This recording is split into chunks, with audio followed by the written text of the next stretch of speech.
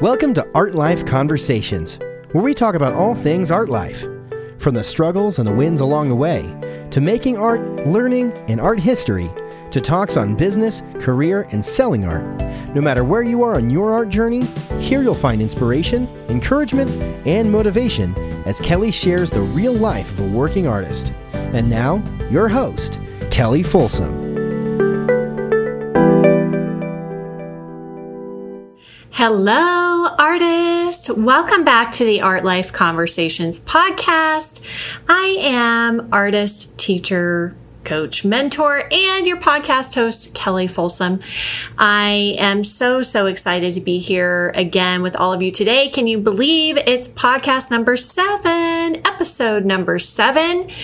And thank you all so much to all of you who have been sending me amazing messages and comments. It means so much to me. And also just a friendly reminder that if there's any topic that, anything that you struggle with as an artist, any topic that you would like me to share my experience with or my viewpoints on, or just to, explore and discuss, please send those ideas and thoughts to me at info@artlifewithkelly, and it's KELLI.com. And in the subject line, just put podcast topic. And yeah, I would love to hear from you. I'd love to hear your thoughts about the podcasts I've done already, and also just any other topics or ideas or anything like that that you want to share with me would be fabulous. So today, episode number 7, I'm going to be talking about something that is it's a really big topic, and we could dive into all of the nitty-gritty details of it over the course of, more podcasts, because it is such a big topic and impacts artists in, I think, a lot of negative ways. And that topic is stop trying to fit into the artist mold, right? So today I'm just going to share with you my experience about this and just a little bit of some negative impact that it's had on me in my life. So this idea of the artist mold and what an artist is supposed to look like, sound like, be like, how they're supposed to paint, how they're supposed to create, what their studio is supposed to be like, Once I became an artist, I have been shocked ever since at all of these different molds that different art groups and different artists have created for other artists. And if you don't fit into them, then you must not really be a real artist. And sometimes it just feels like high school all over again, like all the popular kids are like, hey, you're not like me, you don't fit in, And I really think that this is so detrimental, because I feel like all of us have very unique points of view. Just because we're an artist doesn't mean that we're all exactly the same. We all dress differently. We all have different perceptions about what it means to be an artist and what that means to us. And I find that whenever we hide who we are, or hide or lie about who we are and try to change who we are in order to fit in with other people, with other artists, I found that it is just it's disempowering, right? So it really takes away your power. Anytime that we lie, we lose power. We lose power every time we lie. So it's really a challenge sometimes, because we really want to fit in. We want to believe that we are real artists and that we fit in with the other artists. But I would never, I never want anybody to sacrifice the truth of who they are just to, fit in. Because I don't think that benefits anybody. I think whenever you are truly authentic, 100% truly authentically yourself in all ways, then that is really where your true power comes from. And that is when you are able to live a bigger and better life for yourself, and also have a really really great impact on other people too, because everybody recognizes authenticity. Everybody recognizes the truth, and they admire it, and they aspire to be that. And so when you are really genuinely, truly yourself and authentic, you are, even if other people are not exactly like you are, maybe they have a different personality or whatever, but you are empowering them as well to be authentic. So I feel like when we are our authentic selves, we are able to have a better impact in our relationships, in our families, in our communities, and on other artists, because I think a lot of artists get imprisoned by these, the artist mold, and everybody has a different idea about what that mold is. That's kind of the funny thing about molds, is like every little different art bubble and art group you go into, they have a whole different definition of what it means to be an artist. And so to me, that tells me that that's just false. Like, it's false assumptions, it's false identities, it's stereotypes and things like that. And that it doesn't work. I just don't think it works. So I'm going to challenge all of you. I'm going to share some of my personal experience with you just in a couple of different areas. And I want to challenge all of you to be 100% truly yourself, love yourself wholeheartedly, accept who you are as an artist.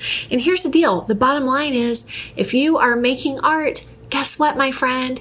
You are an artist. That is the only requirement, is that you're actually creating some art, and therefore you are an artist. And why can't you be an artist and have a full-time job? Like, I've seen that happen with a lot of artists that I work with online, is that maybe because they have a full-time job, they don't really feel like they are truly, genuinely artists. And so, for example, whenever they meet people, they tell people, who they are is their job. And I think especially in America, we kind of really rely on our explanation of ourselves as our job, right? And it's just really so sad, because they have this whole other layer to them. The fact that they love to create, that they are artists, they have this whole other side to them that people are missing out on and not getting to know. And the fact that they're not really showcasing that or telling other people that means that they don't really fully get to enjoy the benefits of that part of their life either. So so I just want to point that out. Like, if you make art, you are an artist, period. Point blank. That's all that is required, right? And so it's really just a matter of you accepting that you are an artist, acknowledging it, telling people that, hey, I might be a secretary, but I'm also an artist. In the evenings I paint and draw, or the weekends I paint and draw. Also, this idea that you have to qualify what kind of artist you are, right? Like, oh, I'm just a hobby artist. I just do it for fun, Like, I don't deserve that, Van Gogh level label of artist, or, whoever that is, Michelangelo or Rembrandt or whatever. Those are the real artists. I'm not a real artist, So all that kind of stuff, I think, just, you really need to watch out for, because it's just limiting. It limits you, and it also limits everybody around you and minimizes the impact that you can have. So I've had some pretty funny experiences since I got started as an artist, in terms of these molds trying to be put on me as an artist, and it's always been super uncomfortable and frustrating, and I just refuse. I just refuse to step into anybody else's mold of what they think a real artist is. And so one of them for me has just been how I look. My appearance.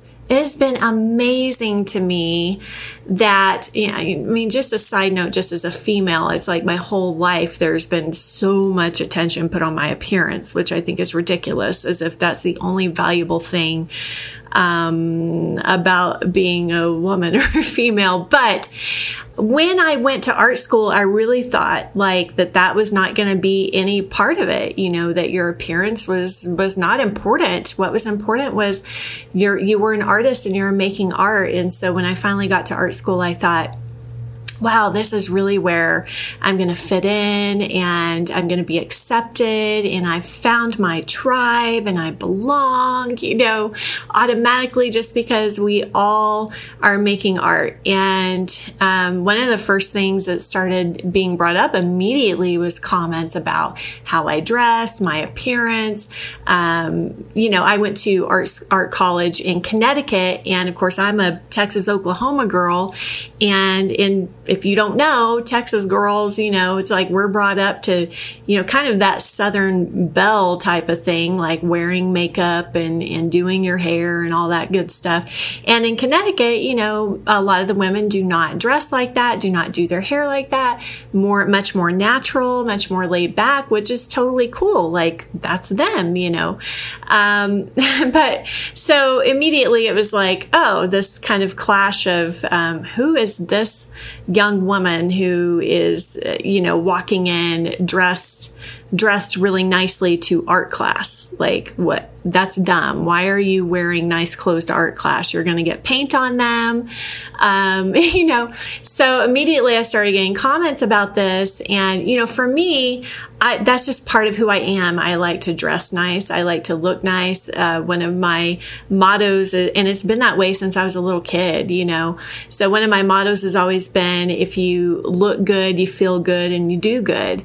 And I just love that. I love that. I love that the way that I dress can express how I feel about myself. It really helps me show up in a more powerful way because how I dress is true and authentic to me. And it doesn't have to be, I'm not telling other people to dress that way, right? So immediately in art school, I was kind of getting knocked down a notch with even the female instructors, were calling me, making up nicknames for me, like Kelly Jean Beauty Queen was one of them. One of the female art history instructors was like very belittling to me, almost like I couldn't be intelligent if I also was an attractive female, as if I have any control whatsoever over being attractive or not attractive. So weird. Anyways, and, sometimes that stuff, it is just painful and we do want to fit in. We want to be accepted and we also want to be seen for more than just, that outer appearance, And that, again, at the same time, I would be like, well, why can't I feel beautiful and look nice and also be smart and creative and talented, So there's like these weird, it was just such a weird mold, to try to fit into. And I just refused to, play less than me, for me. Playing full out means that I'm honoring every part of myself, and that includes taking care of myself physically, and that I dress the way that I love to dress. And so I'm not going to sacrifice that in myself in order to fit in with anybody else or to try to fit what they think a real artist is like. So there's just a lot of stuff like that. And that's just one very small example, right? Even, I've had lots of comments from other artists about the studios that I work in. My studios always look nice. Like I just prefer working in a beautiful environment. That feels so good to me. And I feel more inspired. Like if my environment is dirty and cluttered and there's like paint all over everything, I don't feel good showing up to do a painting in paint covered overalls. It's just not me, and if somebody else, if that's what, really gets them, they feel great in that and they do their best work wearing that, there is no judgment from me. Like you do you. Oh my gosh. Why are these weird little things down to, our studios? Well, I couldn't paint, I've had comments from other artists. Well, I couldn't paint in there in your studio because it's too nice. I would be too scared to mess things up. And that's fine. It's like, if you need like chaos, if you need a dirty room, clutter everywhere to be creative in, that's what works for you, So I just find it really, really interesting how many of these weird artistic molds that people try to put on one another. And again, I think they're just stereotypes. I'm sure every mold is different, but these are just some of the ones that I've experienced over the years. I remember, after I got out of art college, I had moved back home to Oklahoma, and I had gotten a painting into the Oil Painters of America National Exhibition. It was in Dallas, Texas, and so it was only about 4 hours away from where I lived in Oklahoma. And so I was so excited because at the time I didn't have, a lot of money to travel. And so I thought, great, this show, I've been entering the OPA show since my senior year in art college in 2011. And this was going to be the first show that I was actually going to be able to attend because I could drive to it. So I was super stoked to go to this, right? And being me, I'm like, and I had a painting in the show, and I was so proud of the painting I had in the show. It was a figurative piece. I ended up actually winning a small award for it that night, which was like really a shocker to me. But I was just so jazzed up, and because I'm me, and what really jazzes me up even more is dressing nice.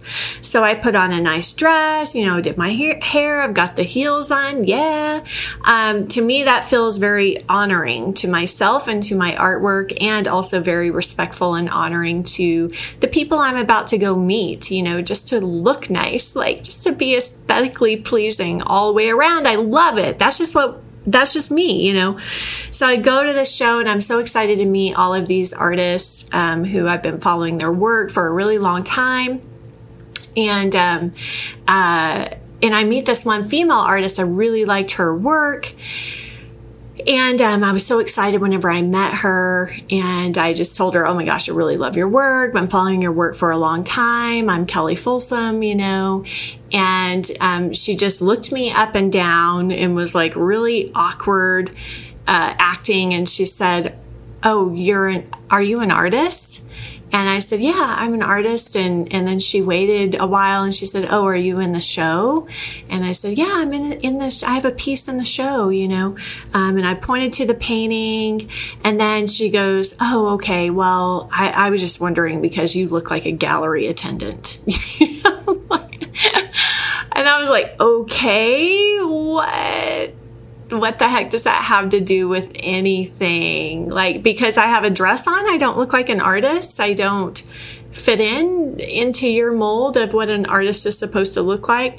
So it was really an awkward moment. And I don't share this to play the victim. Obviously things like that, little jabs, that people take are always, just crap, and always feel bad, always uncomfortable. And we all do that from time to time. We all say dumb things and stick our foot in our mouth. So that's fine, So I'm not sharing this with you to be like, oh, poor, pitiful me, people were picking on me, but more as like a bigger message of watch out for these molds, and both the molds that you put on yourself as an artist and the molds that other people want to put on you as well, because there's no one way to be an artist. Actually, there is only one way to be an artist, and that is to be 100% you, authentically you.